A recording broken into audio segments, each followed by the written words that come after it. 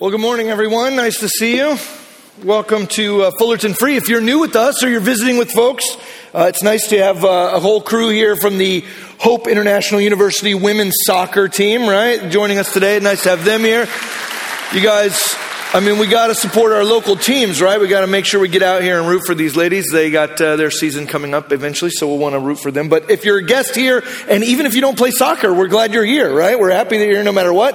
My name is Darren, and I'm excited to open God's Word with you this morning into what is a relatively complicated text. And once again, here in Genesis 9, we find ourselves in a text that has been hotly debated. And if you dig, you can go down a rabbit hole in this text. There are a lot of different theories about what the nature of Ham's actual offense is here, what the nature of Noah's misconduct is here. There's something interesting in this text that people will expound upon for a long time about the absence of God's voice. This is very interesting. This is the only place where we actually hear Noah speak. These are the only recorded words of Noah. And in the recorded words of Noah, the only recorded words of Noah we've got are him cursing his grandson, which is kind of a shame. But interestingly, every other interaction we've got with Noah is always God speaking and Noah obeying.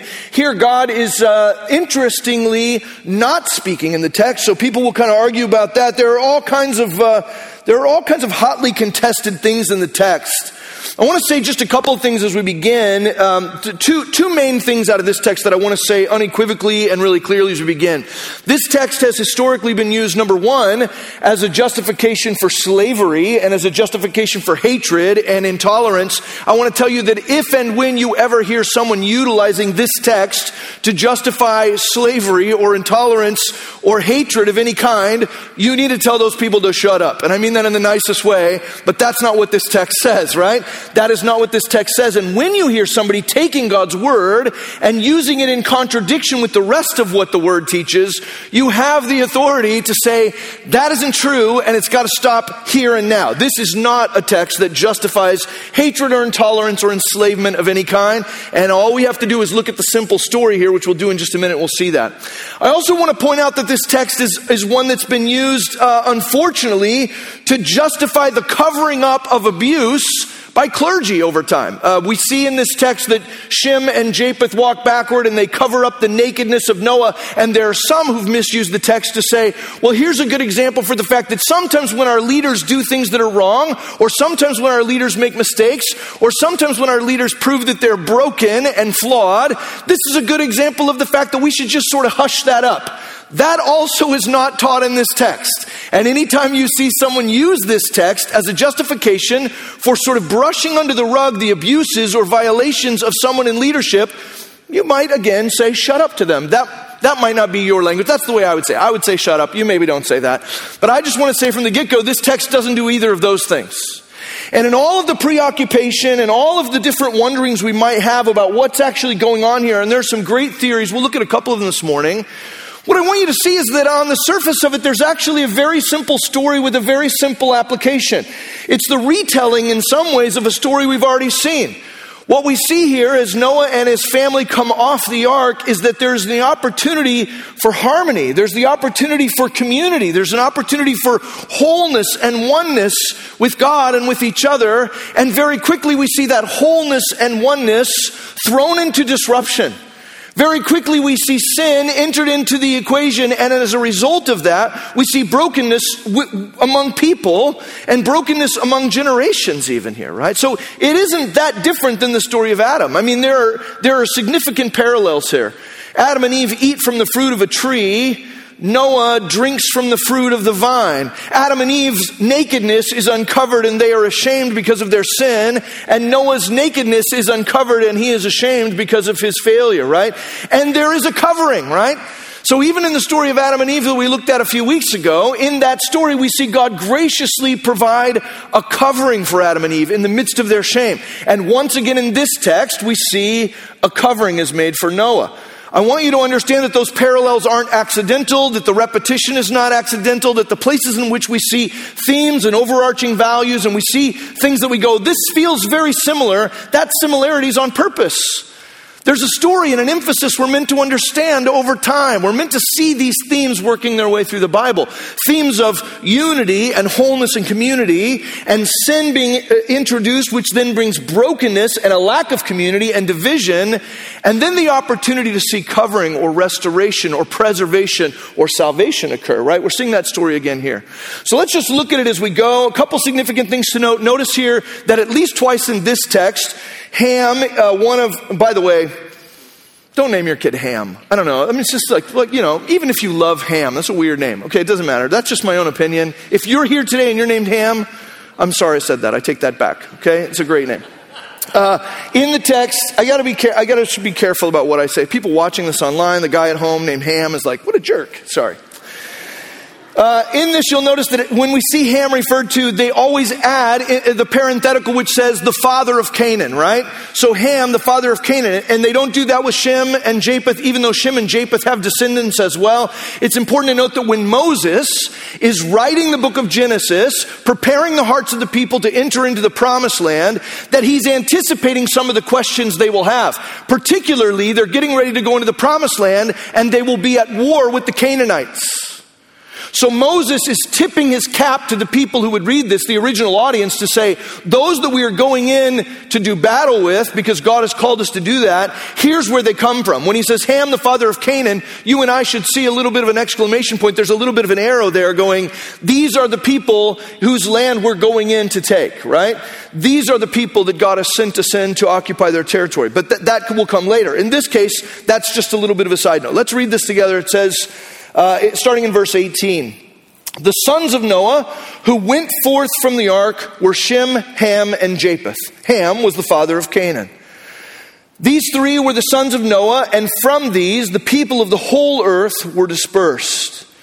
Verse 20, Noah began to be a man of the soil, and he planted a vineyard. He drank of the wine and became drunk and lay uncovered in his tent. I mean, we've all been there, right? This reminds me of a story that happened to me I'm just kidding. No, sorry. I was trying to think, is there a story like this of me? And I couldn't think of one, but I thought it would be funny just to pretend like there is. But there's not. I don't have a drunken naked story, so we'll cut that out of the video also. What are we supposed to take from this? This is the one guy that God chose to save, right? He says, my heart is grieved that I created man upon the earth, right? And so he says, I'm going to wipe them off the face of the earth. He's trying to create a fresh start. This is the guy God chose to save, a man who repeatedly has been faithful and obedient. And now he gets off the ark and he plants a vineyard. By the way, this isn't happening within a couple of hours, because as you know, it takes a long time to plant a vineyard. It takes a long time to grow the grapes. It takes a long time to ferment the grapes. This whole process. Now we're seeing some time period here, right? But he plants this vineyard. He's a man of the soil. There's another parallel with Adam and with Cain, right? He's a man of the soil. He plants this vineyard. He drinks the wine and he gets drunk. And it says not just that he is naked, but that he uncovers himself in his tent, right? What are we supposed to take away from this? Well, first and foremost, understand this is meant to give you a little bit of hope. And you might look at it and go, well, how do I find hope in the failure of God's faithful and obedient man? This doesn't give me hope at all. Well, it should give you hope. It gives me a little hope in recognizing that God uses people who sometimes are faithful and sometimes are obedient and sometimes really screw it up.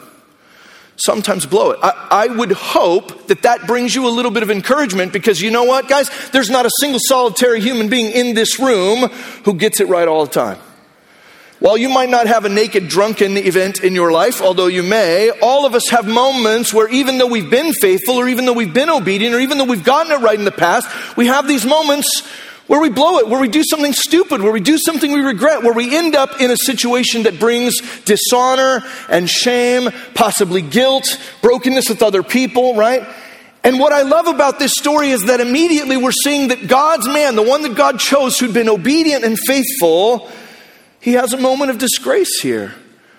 That God used a man who has good moments and bad moments. These characters are not perfect. They're just like us.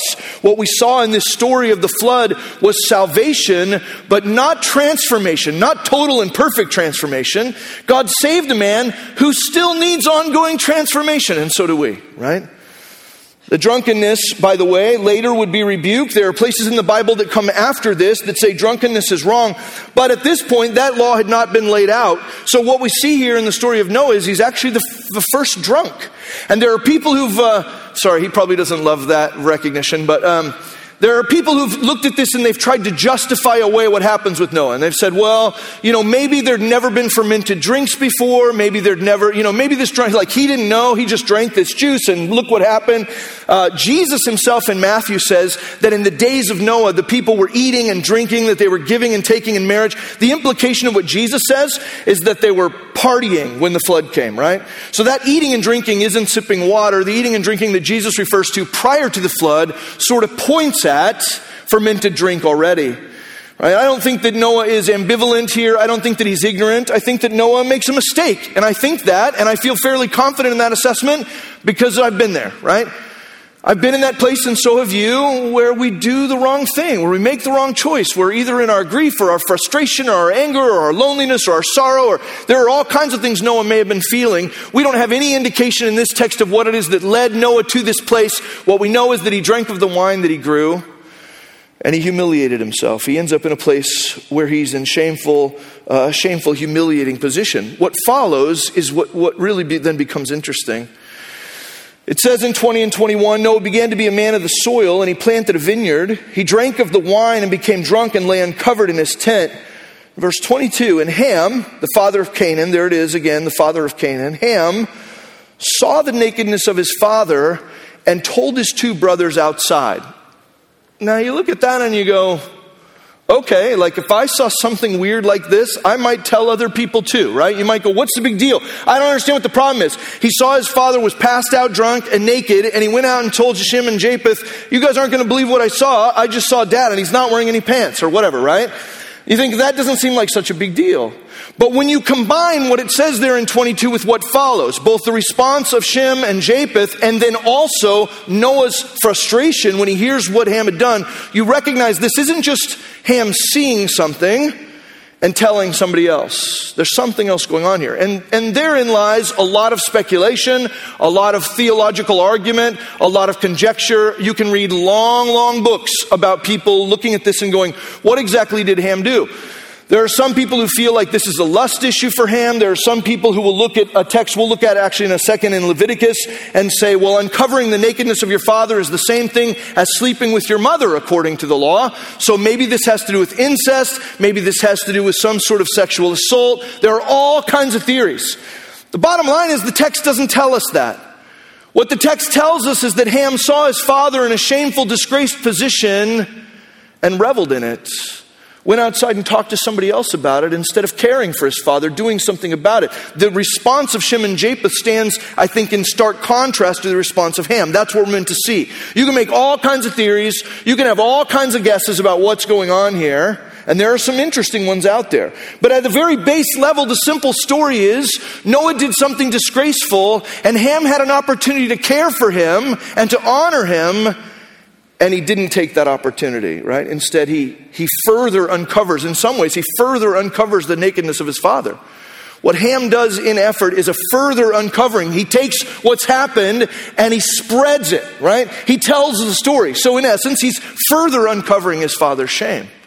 I remember one time when my boys were little, Jack and Hank, they were probably like 3 or 4, maybe 5, and I had to go to Macy's to try on some, I need to buy some new jeans. Back then, I was buying jeans at Macy's. I was a much richer guy then, so I wasn't shopping at the Old Navy then. Anyway, I was at Macy's, and I needed to get some new jeans, and I was by myself with these two guys, little guys, and I couldn't leave them outside. I needed to try these jeans on, because with jeans, they don't all fit the same, whatever, so I got to try these jeans on. So I take my two sons into the changing room with me at Macy's. And it's kind of it was like a Saturday. There's the changing rooms are all kind of full. There's lots of people in there. I take the boys in. I set them on the little seat that's in the changing room. And I'm like, just sit still. I don't want you to get kidnapped. Just sit still. I got to try on these pants and then we're going to go. And so I start to try on these pants. Well, what I didn't think about, or it shouldn't have mattered, but I was wearing, at the time I had these a pair of underwear from the Gap that were striped. They were green and blue striped. You probably don't care about this, but it sets up the story. So I had these stripy underpants, and as soon as I take my pants off, my boys are like, stripy underpants, stripy underpants, stripy underpants. Daddy's wearing stripy underpants. And I'm like, shut up. And I can hear dudes in the other stalls laughing, right? People laughing, stripy underpants. I'm just trying to try on the jeans. These two kids are mocking me. Then, and this is a little bit embarrassing, but this just happens. Sometimes on the waistband of your underpants, you'll get there's just a tiny little hole. It's not like a massive hole. It's just a tiny little hole where the elastic had pulled away from the fabric. And then they're like, Daddy's got a hole in his underwear. Daddy's got a hole. And then Jack's like, Dad, maybe instead of shopping for jeans, you should be shopping for new underwear, right? Why are you wearing those? Why are you wearing those? And I'm like, shut up. I did not buy any new jeans. I just bundled my kids and we left, right? It's humiliated, right? Yes, okay, there were striped underpants, and yes, there may have been a tiny hole. You'll be happy to know I've thrown those underpants away now. Right? Those things were true, but I didn't need anybody to escalate it. I didn't need anybody to further uncover my shame and my nakedness, right? I just needed them to be nice, and they weren't, right? Ham further uncovers the nakedness of his father. He further advances his shame. We don't know necessarily what his motivation in this was, but we might be able to take a guess. There are some of us who love to revel in the downfall of our leaders. There are some who love to revel in the downfall of those whose positions we want. There are some who love to revel in the brokenness of others because of the way it makes us feel about ourselves, right? If we can look at other people and we can elevate ourselves, if we can look at other people and we can make ourselves feel a little holier, make ourselves feel a little bit better because we're not the ones who are drunk and naked. There are many, many people in our world, and sadly and shamefully, many, many people in the church who spend a lot of time defining themselves by pointing out all the things in the world that they're better than, or all of the brokenness that they see in contrast to their own holiness. We can spend a lot of time seeing the brokenness, seeing the shame, seeing the sin, seeing the guilt of the world in which we live, and we spend all of our time pointing at that as a way to sort of misdirect attention away from our own guilt and shame, away from our own brokenness. It might not be in the same level and in the same form, but many times we like to point away from ourselves, don't we? If we can get people to look over at the mistakes of other people, look at their drunkenness, look at their nakedness, then the good news for us is they're not looking at us. Now, we don't know necessarily what Ham's motivation is here, but I'm guessing that there's a sense in the heart of Ham where, having come off the ark and being one of just a few people who are alive, there was a sense of joy. I think the Germans call that Schadenfreude, right? When you feel that pain joy. That pain joy. You see someone else's pain and you feel a sense of joy, reveling in somebody else's failure. And that's what we see in the heart of Ham. Ham comes out, it says in 22, and he tells his two brothers what he'd seen. Then look at Shem and Japheth's response, verse 23. Shem and Japheth took a garment, and they laid it on both their shoulders and walked backward and covered the nakedness of their father. Their faces were turned backward. They did not see their father's nakedness. Shem and Japheth do this kind of awkward dance, right? They walk backwards. They won't even look at the disgrace of their father. They find a garment that they can hold between the two of them, and they walk backwards in order to place a garment over him to cover his shame without ever even looking at him. Well, what they do here, in essence, is modeling God. Right? What do they do here? Well, they hear about someone who's naked. Where have they heard this story before? They've certainly heard the story about Adam and Eve being shamed in their sin and being naked. And what did their Creator do? What did God, their Heavenly Father, do in the midst of that nakedness and shame? He didn't revel in it. He didn't point at it. He didn't rebuke them. There was a curse for Adam and Eve, but He lovingly cared for them in the midst of their shame, and He covered them. So for Shem and Japheth, they go, here's our father in a shameful position. How should we respond? The answer is, let's respond the way God does. Let's care for people in their nakedness. Let's care for people in their brokenness. Let's care for people in their shame. How do we do it? And they come up with this, I think, a pretty clever plan to walk backwards and to set a garment over their father. Now, here's what I want you to see. This isn't them excusing. They're not making excuses for what Noah's done. Interestingly, the text doesn't say anything about Noah's mistake.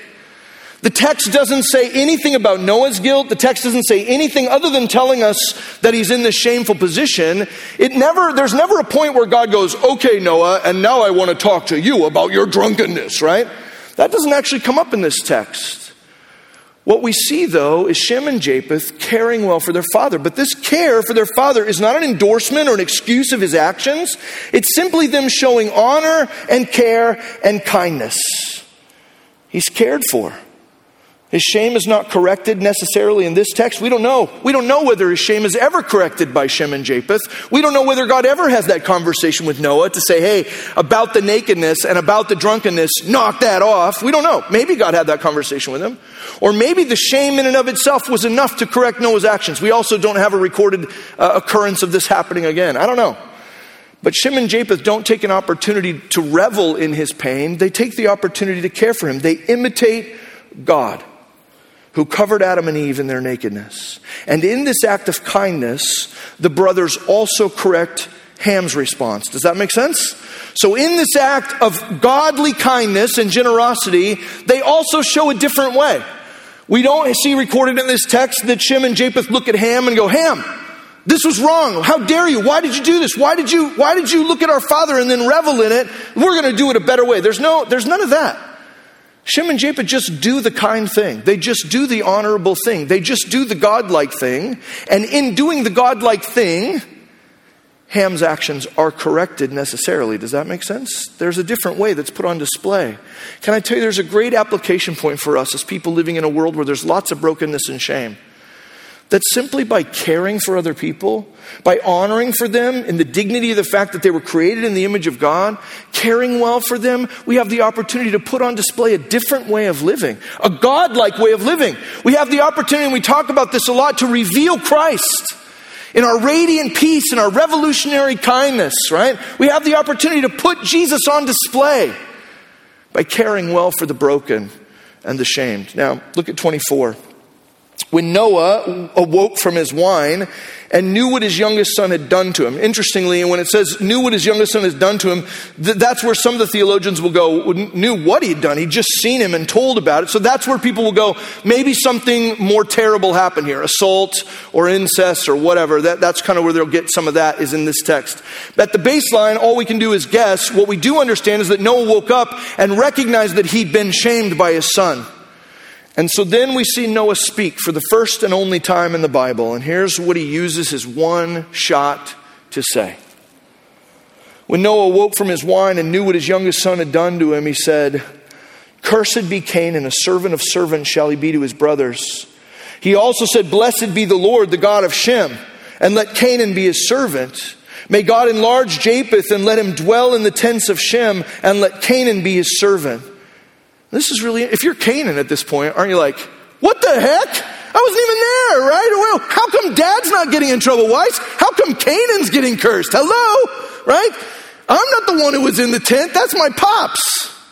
It seems a little unfair, right? Noah's response. I want you to see in this that what I think we're seeing is not an inspired prophetic utterance by Noah. I don't think this is God's curse. I think this is Noah's curse. And I think Noah's curse is based on Noah's understanding of who Ham is. Does that make sense? So I don't think that what Noah's saying here is, hey, the rest of us have to be against Ham's descendant Cain forever. I think what Noah's saying here is, based on the kind of man Ham is, it is natural and obvious to me that his descendants will be likewise. And as a result of that, they will always be the enemies of their family. They will always be subjected to service. And we see that played out. We see it played out. This isn't, it's not so much a prophetic utterance as Noah's discernment and recognition that Ham's character would be passed on, resulting in enslavement. The note here for me is my sin affects the future. But I want you to understand that Canaan in this case is not cursed because of the sins of Ham. So this isn't Canaan getting in trouble because of Ham's mistake. When Canaan is cursed, or when Canaan falls under the judgment of God, it will happen because of Canaan's sins that follow after Ham. You see the difference? It isn't Canaan being cursed for the sins of Ham. It's Canaan being cursed for the sins of Canaan that will follow after the pattern of Ham. And I can give you some example. We don't have to read this whole thing. But in Leviticus chapter 18, verse 3, God is speaking about the fact that his people should neither live like the Egyptians from whom they've just departed or the Canaanites who they're going in to occupy. He says this in Leviticus 18:3, and we'll just read a couple of these, you'll get the sense of it. He says, "You shall not do as they do in the land of Egypt where you lived, and you shall not do as they do in the land of Canaan to which I am bringing you. You shall not walk in their statutes. You shall follow my rules and keep my statutes and walk in them. I am the Lord your God. You shall therefore keep my statutes and my rules. If a person does them, he shall live by them. I am the Lord. And then he gives a list of what these things are they shouldn't do that the Canaanites do, right? He says, none of you shall approach any of his close relatives to uncover nakedness. I am the Lord. You shall not uncover the nakedness of your father, which is the nakedness of your mother. She is your mother, and you shall not uncover her nakedness. You shall not uncover the nakedness of your father's wife. It is your father's nakedness. You shall not uncover the nakedness of your sister, your father's daughter, or your mother's daughter, whether brought up in the family or in another home. You shall not uncover the nakedness of your son's daughter or of your daughter's daughter, for their nakedness is your own nakedness. You shall not uncover the nakedness of your father's wife's daughter, brought up in your your father's family, since she is your sister. You shall not uncover. You get the point here, right? And if this is the sort of thing that you want to do, you can go read all of Leviticus 18. But again and again, he's using the idea of uncovering nakedness as a pointing towards sexual immorality. You can see the sexual immorality by the time that God says this to the people of Israel. The sexual immorality in the land of Canaan is crazy, right? It's rampant. So what's happening here? Noah is looking at Ham and he's saying, because of the kind of man you are, I can tell already what your descendants will be like. And here's what's going to happen. Your descendants are going to be cursed because of the legacy you leave. And we see that played out. We see absolutely the people of Israel go into Canaan, and the people of Canaan are subjected to enslavement, right? That they're wiped out and conquered, not because of the sins of Ham, but because of Canaan's sins that follow after the pattern of Ham. Does that make sense to you? Noah wakes up and he curses Canaan. Not only that, back to Genesis chapter 9. He says, blessed be the Lord, the God of Shem, and let Canaan be his servant. May God enlarge Japheth, and let him dwell in the tents of Shem, and let Canaan be his servant. After the flood, Noah lived 350 years. All the days of Noah were 950 years, and he died. For the people of Israel, they were wondering, who are these Canaanites? Where did they come from, right? And Moses, in writing the book of Genesis, is going, hey, you're wondering who our enemies are? You're wondering about their generational wickedness? Well, their generational wickedness starts here. When Ham saw his father in a shameful position and did nothing to cover it up, but instead reveled in it, that's where it began, and that pattern has lasted for years. A people who revel in shame. A people who revel in wrongdoing rather than trying to care for one another. Rather than trying to cover it in some ways, right? In Proverbs chapter 10, verse 12, it says, hatred stirs up strife, but love covers all offenses. In James chapter 5, verse 19, it says, my brothers, if anyone among you wanders from the truth and someone brings him back, let him know that whoever brings back a sinner from his wandering will save his soul from death and will cover a multitude of sins. 1 Peter 4:8 famously says, above all, keep loving one another earnestly, since love covers a multitude of sins. We're not talking about justifying what people have done. We're not talking about brushing it under the rug. We're simply talking about loving people in such a way that we can care for them in the midst of their brokenness. Why? Because like them, we also are broken. Like them, we also have our flaws. We also have our mistakes. There is an opportunity to demonstrate love, and Ham misses it. Shem and Japheth demonstrate the love and the care of God by caring well for their father, but they're not excusing what he's done. We all fail, and we live among a people who are just as caught up in the wrestling match between the flesh and the spirit. Romans chapter 7, verse 15 and following says, I do not understand my own actions, for I do not do what I want, but I do the very thing I hate. Now, if I do what I do not want, I agree with the law that it is good. So now it is no longer I who do it, but sin that dwells within me. For I know that nothing good dwells in me, that is in my flesh. For I have the desire to do what is right, but not the ability to carry it out. For I do not do the good I want, but the evil I do not want is what I keep on doing. Now if I do what I do not want, it is no longer I who do it, but sin that dwells within me. You ever feel that? I know the right thing, but I just keep doing the wrong thing. Well, it's because we're in a wrestling match. And if you feel like you're in that wrestling match, you're in good company, because so do the people sitting next to you. So do the people in the apartments that live across the street. So do the people in the neighborhoods over here. So do everyone you work with. All of us are in this wrestling match. And what we need is not somebody to point at our shame, not somebody to point at our nakedness, not someone to revel in our failure, but rather someone to care for us well. to care for us well, to demonstrate kindness. Why? Because that's the character and the posture of God. God is revealed. Do we revel in their brokenness and shame? Jesus didn't. I might remind you of John chapter 4. In John chapter 4, when Jesus was with the woman at the well, and this is a woman who's had multiple husbands, and the guy she's living with now is not her husband. He doesn't dance around that. He doesn't pretend like that's not the case. He doesn't excuse what's going on with her. But you know what he does? He looks past her brokenness. He looks past her mistakes. He looks past her exposure.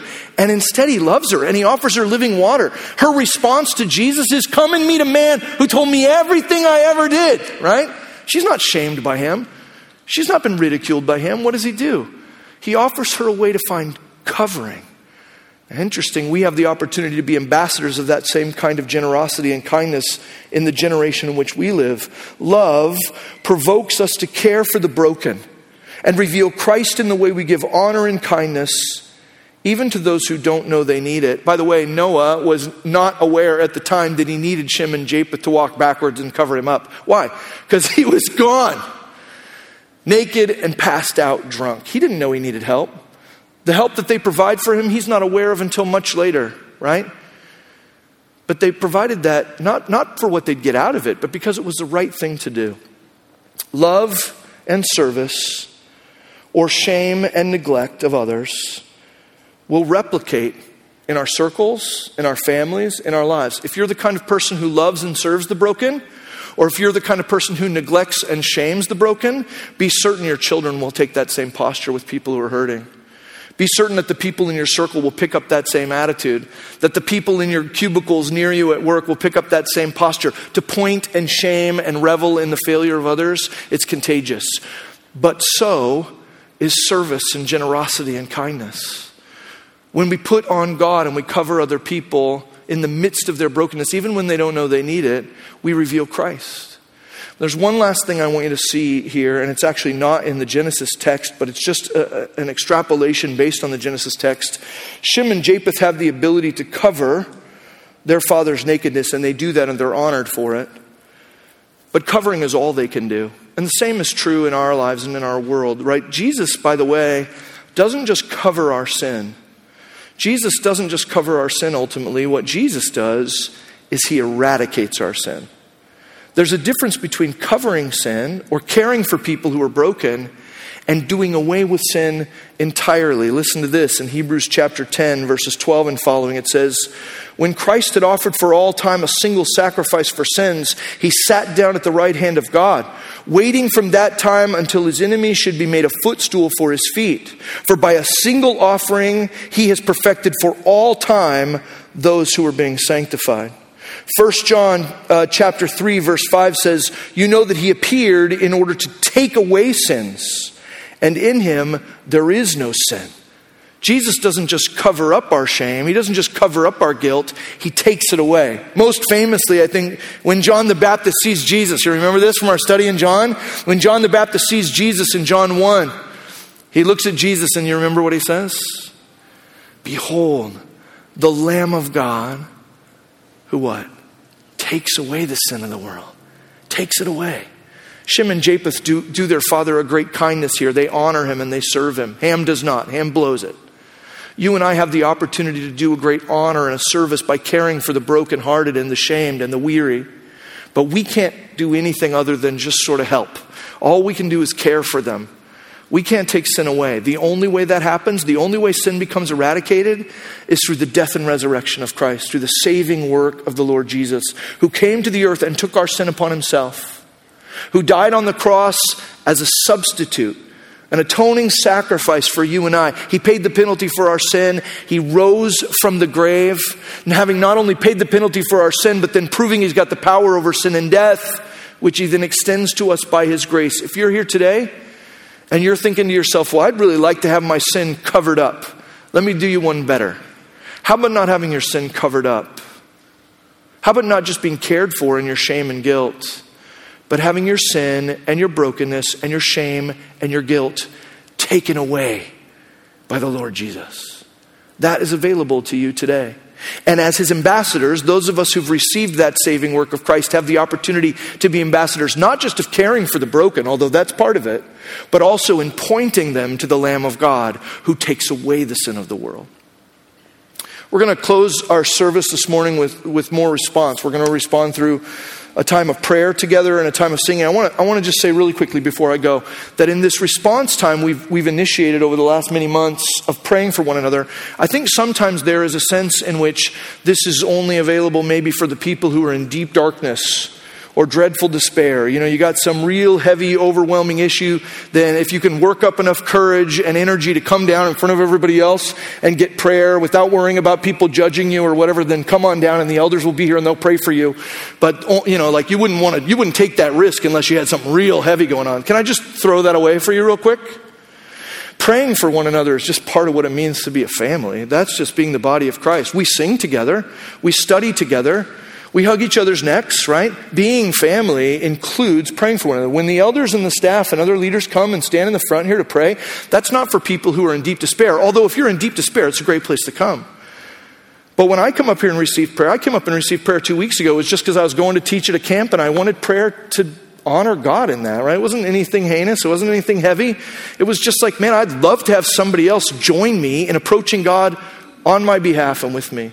As we respond in an ongoing way over these coming months, there isn't a single person in this room who doesn't need to pray about something. You got a neighbor, you got something going on with your finance, you got something going on with your job, you got something going on with your kids, you got something happening in your life. All of that is perfect opportunity to be family and respond together in prayer. The reason we do this is to demonstrate that this is who we are. We're a family that loves each other and prays. So I just wanted to take away any stigma there might be. If you're sitting here today and you're thinking like, I'd never go up there because I don't want people to think I got something real gross happening. Well, if you got something gross happening, come down here and receive prayer. And if you got something tiny happening in your life, which all of us do, why don't you just let us pray with you? Heck, like that just feels like being Jesus with each other. That's what this next session of response is about as we sing and as we pray together. I hope you'll take advantage of that. Would you pray with me? God, thank you for your word. Thank you for the ways in which Shem and Japheth remember your kindness to Adam and Eve and replicate it to their father. It seems unfortunate that they have to do this at all, but it is a source of hope for those of us who recognize that we got really good days and really bad days, really good seasons and really bad seasons, and that you meet us even in our drunkenness and nudity, that you love us. We praise you, Lord Jesus, that you don't just cover up our sin, that you don't just put a garment over the top of us, but that covering for Adam and Eve, the covering for Noah, is a temporary preservation for a permanent fix that is only accomplished through your death and resurrection. We praise you for that, and we pray now as we respond that you would be glorified in our response. Help us to worship you as one, to honor you together. We pray that in Christ's name. Amen.